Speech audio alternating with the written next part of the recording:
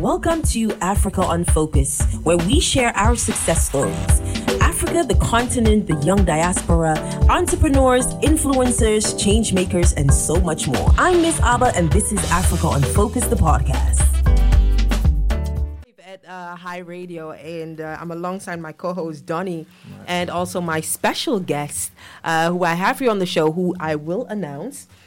Earlier, you just listened to Bisa Kadi collaborating with Adekunle Gold on their record called Adisa. And before that, you listened to T-Babs collaborating with Angelo on their record called For Sure. This is Africa Unfocused, and here is where we share our success stories and help us to change our mind, change our thinking, to empower our fellow Africans all around the world. Shout out to Stephen Enning. Hi, good evening. Good evening to you, Stephen. I just saw your comment. All love to you. Please let me know where you're listening from, because I'm always interested to know. Last time somebody was listening from Jamaica on Facebook, I was like, what? We're reaching the world, people. And I'm super excited. Every week, or at least I try to invite somebody that, engages in our conversations about what's going on in Africa, how we can achieve success, how we can change our mind and manage our life better. And myself and Donnie, we were talking about a lot of things. And even Kimberly joined in the conversation about, can we, organize something around networking, teaching people how to network, because it's so important. There are vital things that Jews, for instance, apply, which we should learn from and empower each other and, no longer seek to see each other as threats or whatever. But we'll talk about that in a bit, because we have a lady here on the show that knows all about it. And this is one, she discovered me, actually. We just went for a drink and we realized that a drink up for, what's it called, an appointment of 1 hour, soon became 3 hours, 3 hours and something more. It's like I met a sister, seriously. And she goes by the name of Kimberly Ofori, who's on to so many major things, so many inspiring things she's done, and she's yet to share more to the world with it. Welcome, Kimberly. How are you doing? Thank you. I'm great. Thanks for having me. Good to have you on the show. Thank you. Good. I shared this on my timeline, and then somebody in my timeline, Dennis, shout out to Dennis Almeida. He said, "Oh, this is going to be good. I'm gonna share this." This is like the first time he's sharing this. So I was like, "What is this? Like, what does he know that I don't know?" Dennis and I, we go way back. Oh, that's cool. Hey, Dennis. No, we go way back to church programs, singing together in choirs, and we did all of that. So yeah. Oh, so he's a support, like he's a friend, he's diehard. That's super cool. That's super cool. How was your Sunday? My Sunday's been relaxed. I had a very intensive week, and so I really planned ahead and made sure that I rested today. Yeah. So, it was good. You had a good rest to calm your nerve, and then you were like, let me come in all white. Yeah, let me come in all white. Yeah. It's good. It's refreshing. You even said it's angelic. Angelic. Love it. Absolutely love it. So I know you, from this term, and obviously online, you come with this banging picture and everything. But of course, people would like to know, for those that are abroad, that are getting to know you, who you are, where you come from. If you could give us an idea about yourself. Sure. So Kimberly Ofori, I'm 29 years old. I was born in Amsterdam to my Surinamese mother and Ghanaian father. We moved to the city of Almere later on at age 9. And having a Ghanaian father, as you know, I was ordained before I was even born to be a lawyer. Oh, really? Was it that serious? And so my educational background is really a reflection of my internal struggle, trying to find out, how I could still appease and please, and at the same time do things that I like to do. I studied marketing communications in Utrecht, and actually I followed a lot of different courses, and I think that would probably be for another episode, because it's a lot. Is it? But it's a lot. It's an interesting course that I took, but I did recently complete a program at Stanford University for design research, and simultaneously did a digital transformation program at Boston University. And I'm now set to complete my strategy innovation course at Harvard Business School. All right. Well, I'm sure that whatever you've done so far lives up to the lawyer dream. Like, I hope I still don't have an actual title that is doctor, lawyer, right, engineer. But yeah. I we keep it moving. Those are like punchlines to Africans. They're keywords. Like when you hear these words, it rings a bell. I remember having to explain somebody that what I do, and I explained it. She was like, "Now it's your office, Sana. Like, do you sit at an office?" Like I explained it, and it still came. Is it office? Is it? Yeah. So they're framing. Yeah. But anyway. Yeah, it's amazing, and I think it's good. It pushes you to strive for bigger things and to do well. So, definitely for the academic, yes, range of work and things like that. But it's good. So how would you call yourself if somebody said, like, what do you actually do? What do I do?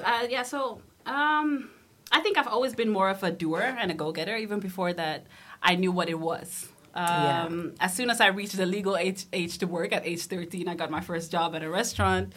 I was breaking too many glasses, so that didn't take too long. But then at age 14, I was working at a bookshop, and then I found out that I shouldn't be reading all the books. I should be helping people, so that didn't last too long either. But I think my first real job actually was at an insurance company that I was working with part-time as I was studying marketing and communications. Mm-hmm. Yeah. And I, at age 16, and I decided to go ahead and work there full-time.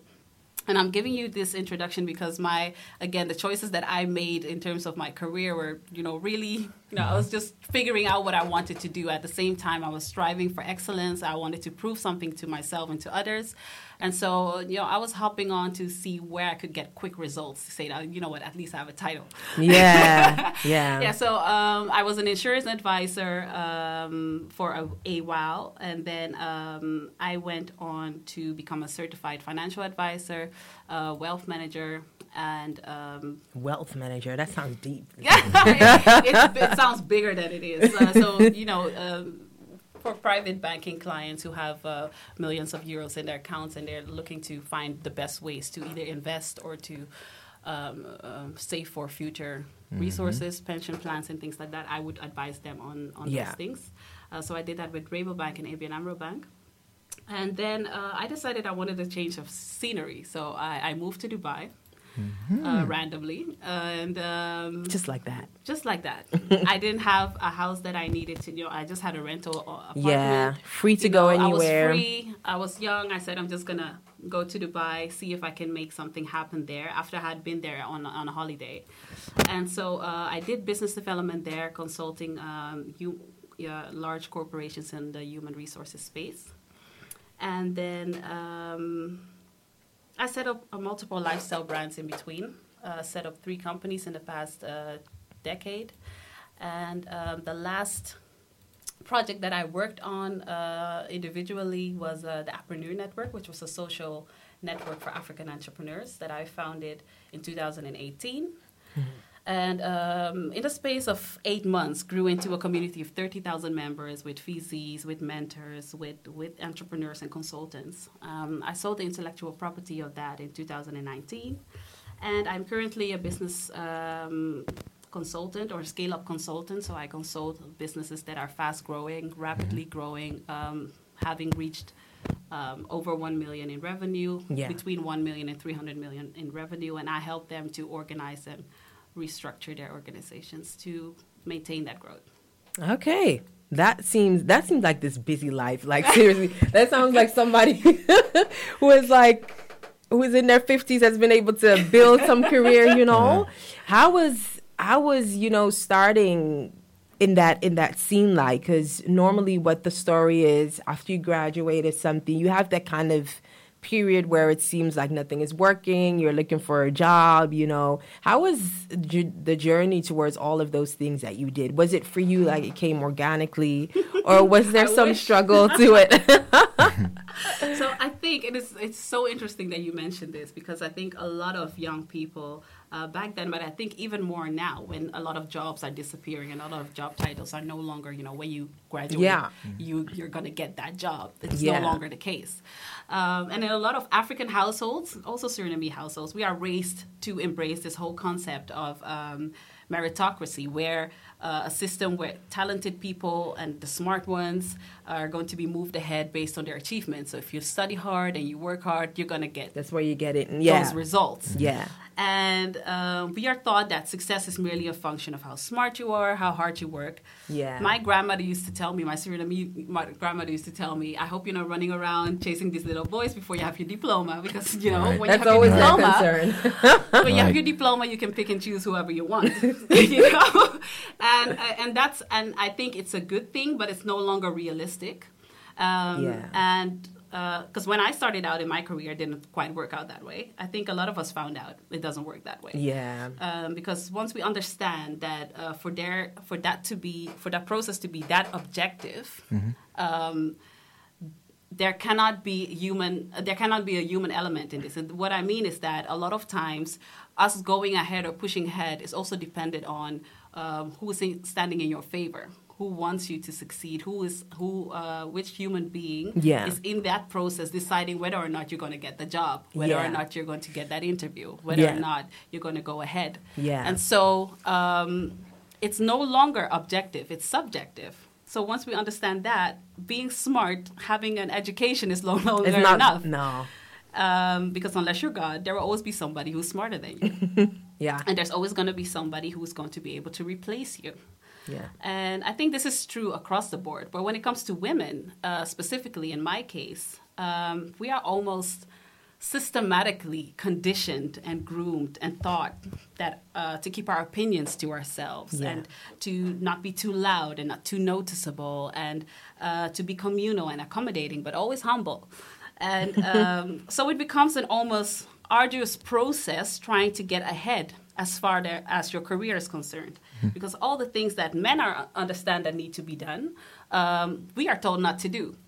And so I literally had to tell myself when I was, I believe, 19, 20, that I had to now approach applying for jobs, asking for raises, as a man would do. And that was not going to be flattering. It wasn't going to look sexy. It wasn't going to look cool. But I was going to get the job done. I was going to get the job, and I always did. And it was a change of mindset. So for me, it was mostly about understanding that if I wanted to get ahead, I needed to shift the way that I approach things and the way I was taught to present myself. And just, women are told, just keep your head down and people are going to recognize you. Nobody's going to recognize your work if you don't tell them. You have to tell them, actually, I did that. Actually, that was my work. That was my project. And then the manager is going to say, call Kimberly in the next time when you have a project. Yeah. And so I had to push myself and, to stand up for myself and, toot my own horn, so to say, to get ahead. And that's a very uncomfortable place to be. But I think a lot of the times we don't teach each other as women and young girls that's what needs to be done, because my male counterparts have no problem, and correct me if I'm wrong, to say, to tell people what they did. If they did that, if they broke, if they got a deal, if they signed a contract, they're going to come in the office and tell you. They're going to show the paper. They're going to tell everybody, come around, look at the paper. Here's what I did. And we're just going to, I used to go back, I would have, signed a major deal at work, and I would just put it in the system and hope somebody would notice. Nobody's going to notice. Yeah. So it's really about understanding that you need to let your environment be aware of your value so that they will feel like you are deserving of those next steps. And I love it because basically what you're saying is, bottom line is your approach changed, and that first started by the way you thought, the way you were thinking. Yes. So how did you, because 19, 20, that seems relatively young. Some of people discover this at 40, 55. Right. How did you get to the point where you say, you know what, I'm going to approach it like a man? And maybe not like, okay, I'm going to approach it like white people do because, you know, obviously they're often privileged or something. You know what I mean? What made you choose the specific demographic of men in this case? What led you to this place? I think it was mostly, I'm a very observant person, firstly. And so I saw in my surroundings that this is what was getting men ahead. And there were only men getting ahead. So what am I not doing that they are? And that's how I found out gradually. And this is also looking back. It wasn't that much of a conscious decision as I'm telling you now. Mm-hmm. But at the time, I just knew that, okay, what I'm doing now isn't working. So let me try to find out what else. And so it wasn't that I saw, okay, men are doing exactly this and that, and that's what I'm going to do. But I subconsciously was replicating some of the behaviors that they were showing. Right. So 1920 was the point where you said, you know what, I'm going to go for that.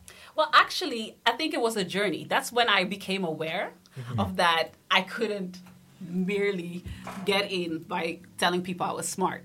Yeah. And, you know, there's so much emphasis, you know, have a good resume, you know, make sure your resume is in order. At the end of the day, I'm finding that out now later as I gain more experience, that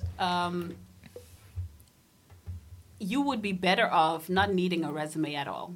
You really need to have somebody, either a sponsor, I call it a sponsor, in a company that is actually going to vouch for you. You need to have something on paper. Someone in your corner. Somebody in your corner, but also you need to be able to show.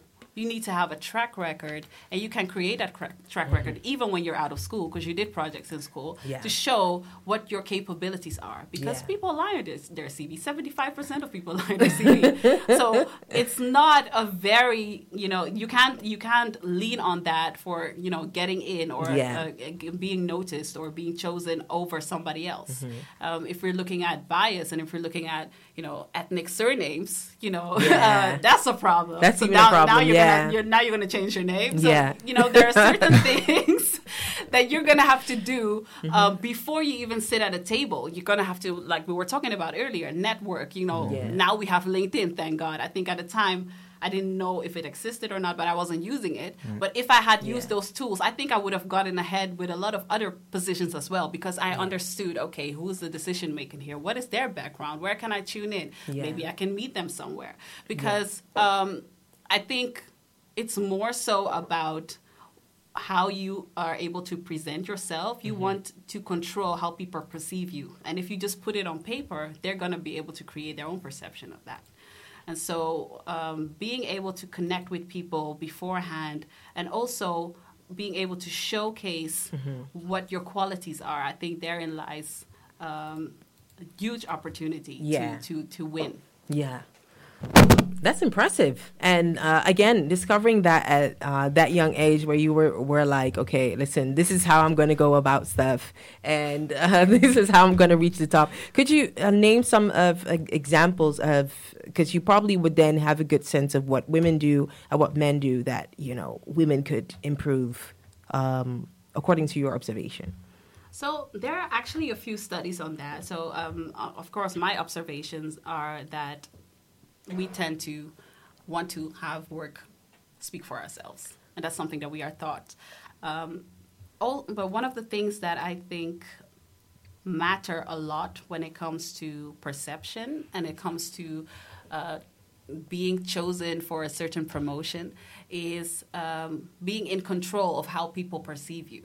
So there's this study that has been done about women presenting themselves as being tough or being analytical and constantly using that when they're communicating to somebody versus women who know they're tough, they know they're analytical, but they don't say it as much. They don't walk like they are.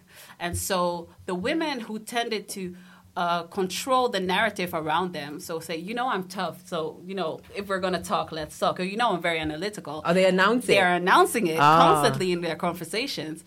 What they are doing is they're building up a warning? No, they're actually they're training you how to think about that. And so now what I'm doing is I am in control of, you know, the next time that you're going to have a meeting, a board meeting, you say, you know, we need somebody analytical. Who are you going to think about? I've been telling you for a month. So it's now, a good thing to share it. It's a good thing to actually be telling people how you want to be spoken about when you're not in the room. Right. Because most of the decisions that are going to be made about you, about your promotion, about who's going to get a job, you're not going to be in the room. And so you need somebody who has been hearing you say you're so analytical and you're so tough and you're so organized. You need somebody else to have heard that and have that perception of you, so that the next time they're trying to give somebody a next job, they're going to say, well, organizational person, that's Miss Abba. Right. Not because they've seen you do it, but you train them to think that way. And I think men do that a lot. Men are very good at sometimes even over-exaggerating too much how good they are at certain things. And I think that has helped them a lot.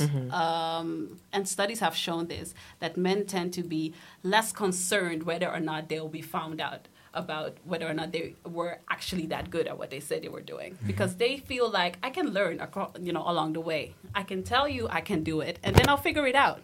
And women, we are way more calculated. We want to know for sure that we can complete the task before we start. We do it. Right. And I think that's the hurdle that needs to be overcome, because it's okay to learn while you're on the job. Yeah.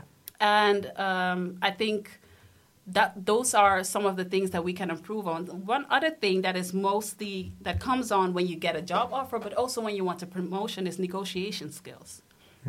Across the board, men do better when it comes to negotiating. But there are certain instances where women actually outperform men, or they do better. As in terms of negotiation? In terms of negotiation. Really? And recent studies have shown when those results are attenuated. So, for instance, if a woman is vouching for somebody else, her performance goes up, because we are so much concerned and trained to care for others.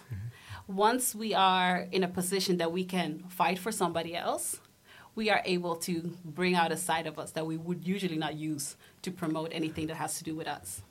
Right. So those studies show that if a woman had to vouch for a colleague or for a friend, now they're negotiating on everything, because I'm not asking for me, I'm asking for her.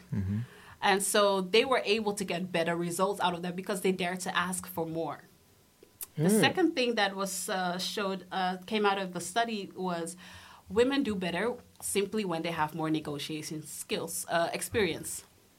If you have, and this actually makes a lot of sense, right? Because men have been at the board, in the boardrooms and at the table for a longer time. And so we are just now coming into our own and understanding that we can also ask for things that are not automatically given. Yeah. And so for women who have done it one or two times already, you find that they are no longer concerned if they're going to be viewed as aggressive or greedy or manly, or, because you already know the outcome. You know that, the last time I asked for it and I got it. So I don't really care if you're uncomfortable with me asking. Now I'm just going to ask because I know the results. Yeah. And so I think those are two things that really... those are things that are actually teachable, that we can share and explore and be teaching each other and growing. Yeah. I think I love that. It reminds me, because today I was scrolling on my Instagram and I saw this Shark Tank thing of this lady that have a Haitian product. So it's kind of like that shea butter-ish type of thing. And I think they got the deal, or one of the people in the jury was interested to invest $400,000 into the product, and he was willing to invest that and then get 37%. She did not agree with it at all. And most of the time, I would think, listen, I'm standing there, I'm presenting it, I want an investor. I would be thinking, hey, that's good. And she was like, no, can you do this for 25%? And he was like, be happy with it. You are the one who's needing money. You are coming to me. He was using words that were like that hard truth, that would normally shut people down and be like, oh, okay, You know what I mean? Right. So her working partner, who was also, I think, her partner in life, like in love, he kind of teared up and he was like, back in such and such years, we almost broke a point where we had to stop with the brand, but that it's now actually steadily growing. And she was like, listen, it's growing to such an extent, we can promise you this in 1 year. Like she had, she could show that this product is really booming. And he again was like, listen, do you need money or not? You know what I mean? So then they stood there and you would probably think, okay, is she going to agree? But then she flipped it around and she would you agree for that other construction of like, you get a percentage per bottle of the product and then something equity, instead. Right. So he was like, let me think about it. And then he kind of reshaped it and he said, okay, I want, instead of your 15 cent, 25 cent per bottle for this and this equity. Right. And then it was a deal.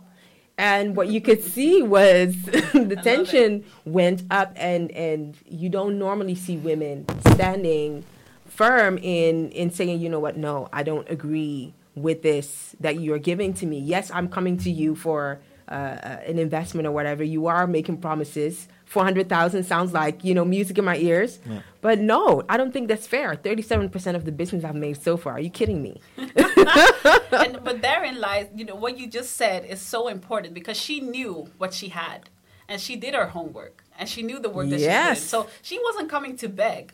Sure, if you're going to invest, fine, let's do it. But let's do it on my terms. And that's a lot of the times that's where we drop the ball. We forget that when we are at the negotiation table, that's where we have the most leverage. Because once we have said yes to the deal, you're not going to go back. You know what? Last week, I told you 37%, but now you're not going to get that back. That's your time to negotiate. And if you're not okay with it, don't be. On that note, let's listen to Jay Blessing, and we'll be right back to talk some more about Kimberly, why you're so passionate about bringing your knowledge to women, and also what's coming up for you as in terms of, and also would like to know what you think are things that African women should definitely be watching. Are heating up, and we have our 1 male only Donnie here. He was asking a few questions, and we're still talking to Kimberly Ofori. She, of course, is a lady of many traits. She definitely knows how to navigate your way on as a business, but also in corporate life, and so much more. And that's what we are talking to her about. And one of the things she's really passionate about is kind of empowering women throughout their journey, wherever they are in the world, especially African women, to know what they're about and to use that the way men do it. Basically that. And you ask an interesting question, Donnie. Yeah, the way men do it. Are you a feminist?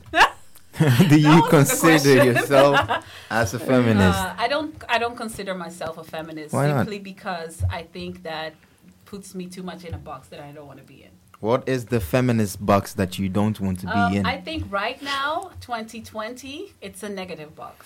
It's either you're extremely unaware of other inequalities, you're very anti-male, anything that has to do with men having any say in your life. And that's not how I view the world.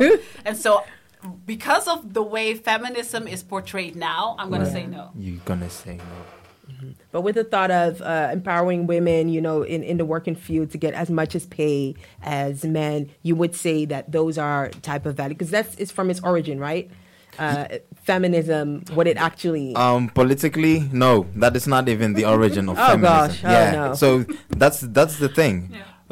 People looking back at it now goes, wait, feminism has never been a thing for equality for women as well as men. Is it? No, feminism came from like she said earlier of tape, white women had a different, they had a different dissatisfaction with their white counter partners, with their white males.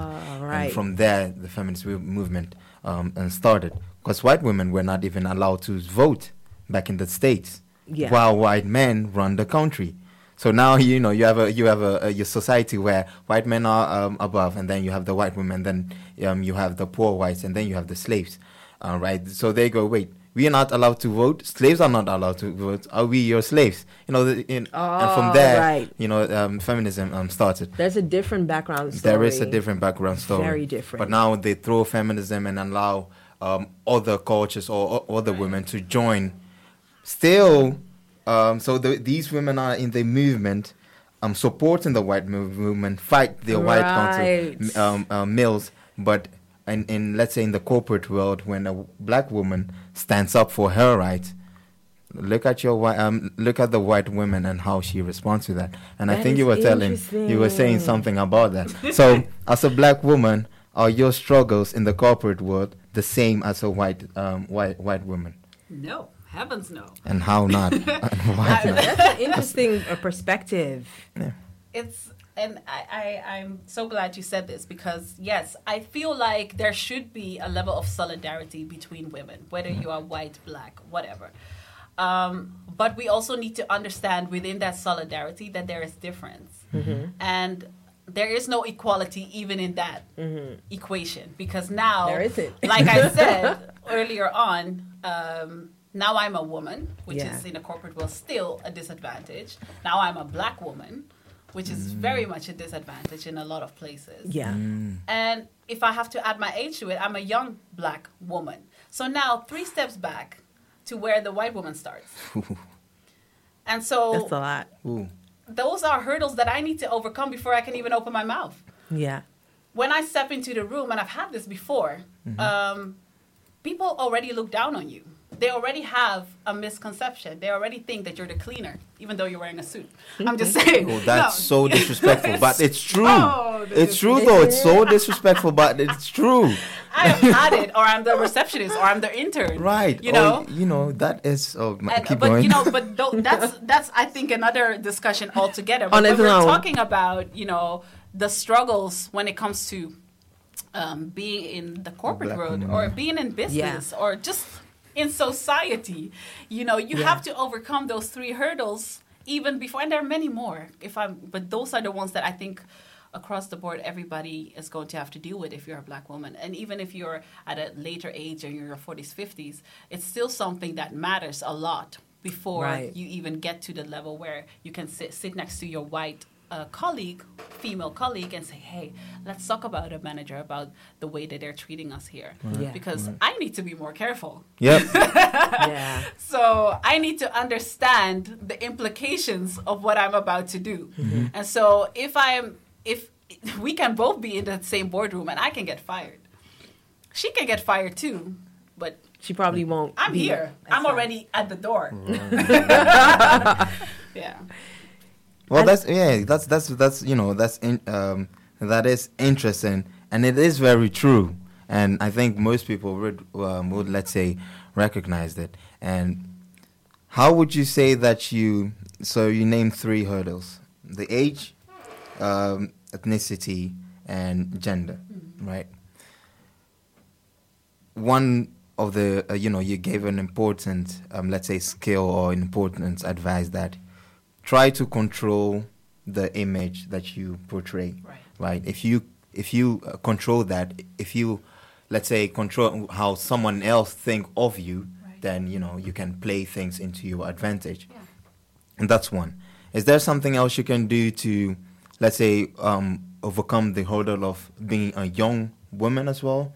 So, being young and in a corporate world, well, you don't have experience.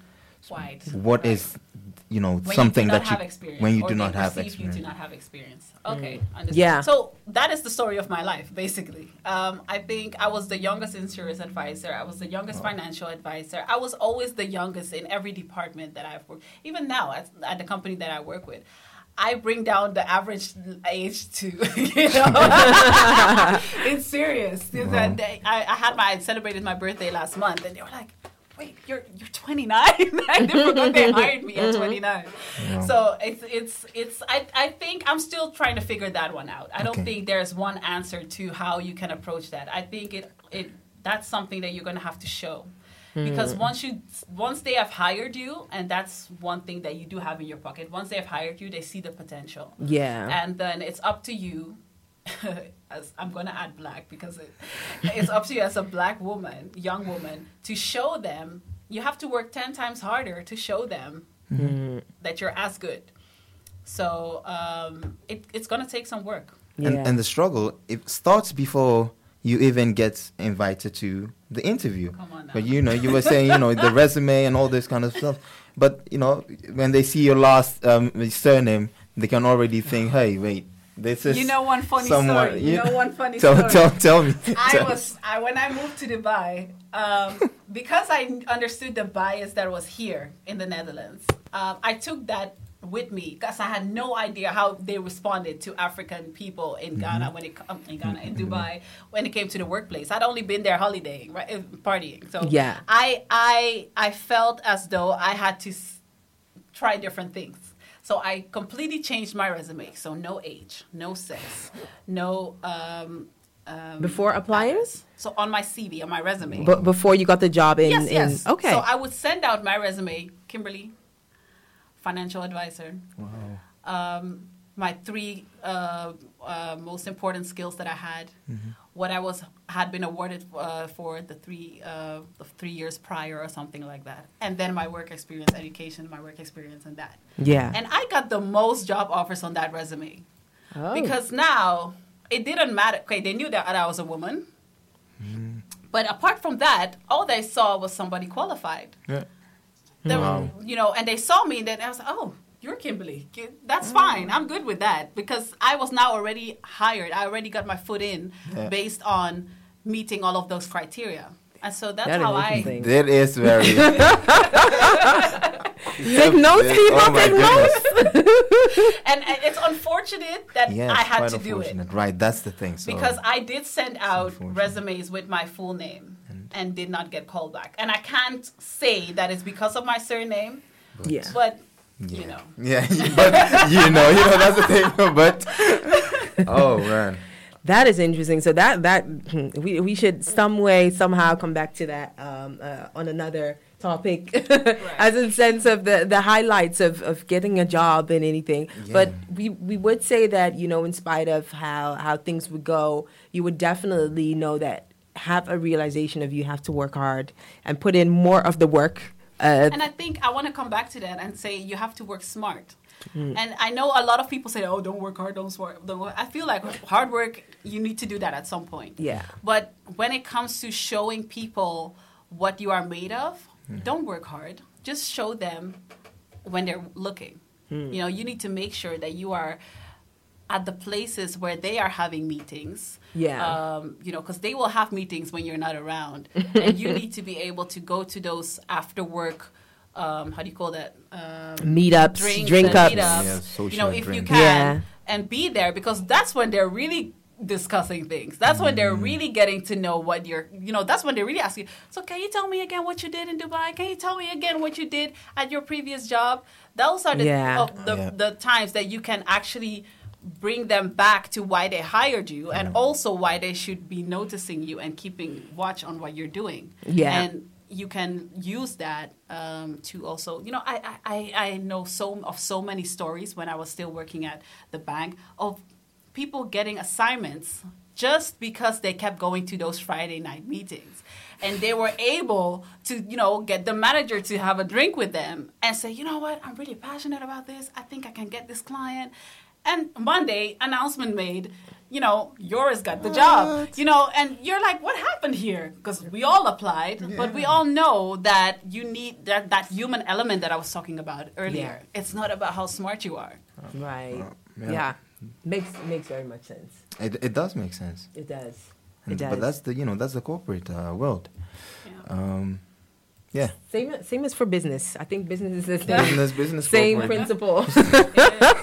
I think it is. So before we wrap up, because Kimberly, we really know that you're strong, you're passionate about, especially women. Having given women that key, what's it called? Knowledge as to how to build their careers and build their businesses and things. And I know that you have your company called She Wins. Could you tell us more about that and kind of invite people to to learn more about what that is. Yeah, so it's actually an initiative or a program that I'm setting up at the moment, which is called She Wins, or She is a Winner. And it's actually aimed to help women upskill when it comes to the skills that we were talking about. So in negotiation, in leadership, but learning from each other in that. Because a lot of the times I have found that when we have to go to a workshop where we are taught how to negotiate, it's a man telling a woman how to do it. The context in that is so different. The takeaway is going to be so different than when you're going to talk to a COO who is a female who had to be doing that as a female. Yeah. And she's now going to teach you the way that she did it, which is more authentic to you being a woman. Sure. So the power in what I'm trying to do with the She is a Winner project is having women teach other women how they did it. And then learning from each other, empowering each other in the process. And one of the things that that's for the career side and for the women among us who are business owners, we know that we have a problem when it comes to funding women. Funding women in early stages, scale-up stage, it doesn't matter. Money is not getting to us, even though the numbers show that you get more revenue when you invest in women. And so there are a lot of women out there who are actually collectively willing to invest in each other. They're just trying to find the best ways to do that. And I want to have a platform. I'm creating an online platform where women can be able to invest in each other's projects. And so we can be building each other up instead of having to be begging everybody else to do it for us. Lovely. Love it. Can men join? No, just kidding. And men, your money is welcome. Donnie is one of the men who is passionate about women empowerment and thing. He's pro that. Yeah. That's super cool. We need your support, man. We need it. We need it. I think that is super to know that something like that is in the works. Yes. You know what I mean? And also speaking of women empowerment, all of that, we're also on something in the pipeline is happening here as well. Because your wonderful idea, we were just having coffee. And her passion about women empowering rubbed up on me to such an extent that we have something new. Could you tell? Drum rolls. Drum rolls. Could you share us about that? Yeah, so from May, first Sunday of May, every first Sunday of the month, I will be co-hosting a segment on African Focus called Women About Business. Yay. And what is it about? Women about business. About business. So it's going to be everything that has to do with women and their careers, women and owning businesses, but also learning from each other in leadership roles, combining, being a woman and maybe being having other responsibilities at home, time management, but also very practical and actual. How do you say that? Things that are very current right now. Yeah. Talking about the wage gap and talking about all of the other things that are now happening and are influencing the way that we do business. Is feminine really relevant to African women? Feminism. Yes. All of that. With a focus, of course, on African women and how we can do better. Love it. I'm super excited for it. So Me too. Everybody should watch out for that. So I wish I could just take this conversation on, but as you are coming back anyway, we will still have so many moments to talk about more things. And what a good question you ask about that networking aspect. Yes. Why is it that there isn't something specific as in form of events or tools that can really help people to network and negotiate and stuff like that. So that's good ideas to talk about and to maybe change start with us. Maybe we will be the initiators of putting something together. I think that is super cool. So I would like to know from you, do you have any shout outs or any last words for our listeners out there, especially the women? Since we're on the topic of women. I think there's so much value to be created, and when we join forces and get to stick together and actually hold each other up. I think one of the things that we have learned across as African people is what impact it has when we don't have access to knowledge that was previously acquired. if we're talking about slavery, I'm not going to talk about slavery, but, a lot of knowledge was lost. Sure. And I think that we do not have to put ourselves in the position as women in business or women who are climbing up the career ladder to leave each other behind. So let's share what we did, and let's teach each other how to do it, and let's pull each other up, because that's the only way that we're going to really see change. And make sure that we're not always the one who's 3 steps backwards. And for those of you, for those who are listening who would like to follow you online, are you also that undercover type that has nothing like Donnie? You're Donnie saying this nothing. Intentionally, actually. Donnie has no social media platform. Where can people find you? Up until maybe the last quarter of last year, I was not online. I had my LinkedIn, and if you were lucky, I would accept your invitation. And I really had to step out this year and say, you know what, I want to reach more people, and that means I need to be visible. So I now have Instagram at Ofori Kimberly, which is also my Twitter at Ofori Kimberly. I have a website, KimberlyOfori.com, and you can email me, hello@KimberlyOfori.com. Okay. Well, I'm trying. No, I love it, and it's definitely a good thing to be talking to you here today. And also know that this is just a teaser of more that's to come. Thank you so much for stopping by and glistening all in white. Giving angelic vibes here at the studio. And for those of you listening out there, thank you so much for tuning in. Emmanuel Ankra, shout out to you. Thank you so much for tuning. I think I'm going to drop the podcast conversation with you this week. Africa on Focus is also on all your streaming platforms. Plus, we just had a deal with Aftown. You can listen on the Aftown, which is an African music only or African content only streaming app. If you type in Miss Abba African Focus, you'll find us on there. And furthermore, you can listen to this show on Google Play, and also the replay of this show. Nene McRich. Thank you for tuning in every time. I know you should know you be getting back for Let's Chat Africa, which is also our bi-monthly show to talk about deep-rooted issues within the African community. So look out for that. Next week, we have Dr. Sabine here on the show. We are going to talk about health issues that rather keep showing up among Africans. This is one who is of innovative character. She founded Dr. Doc? Don't blame me if I got it a bit wrong. But that is a specific app for health issues that Africans, Black people can report and get the right guided advice on that. And so it's a bit of a health, character of a show. She will be with us next week. And of course, throughout the week, make sure that you follow me on my Instagram.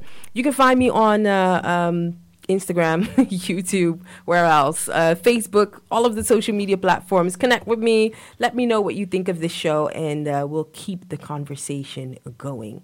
I guess that's it for now. Let me pick up a good song to make sure that, we send it off. Sarkodie dropped a new song. I see some dance. I haven't listened to it yet, so I'm excited to play for you Sarkodie Bumper. Before that, also a shout out to Slim for being my production guy behind the scenes. Like, he is, promoting it full on. And shout out to all of you just tuned in onto Facebook.